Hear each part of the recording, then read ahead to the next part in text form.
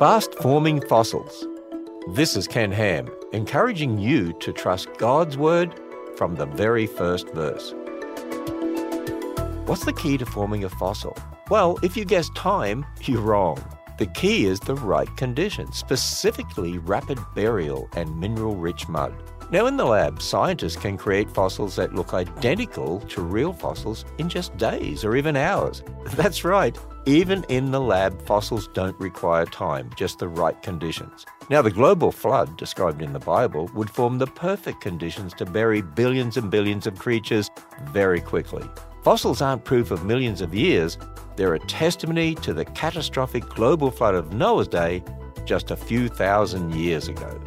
Want to know how science confirms the Bible? Visit our website to learn the true history of the earth at AnswersRadio.com. AnswersRadio.com.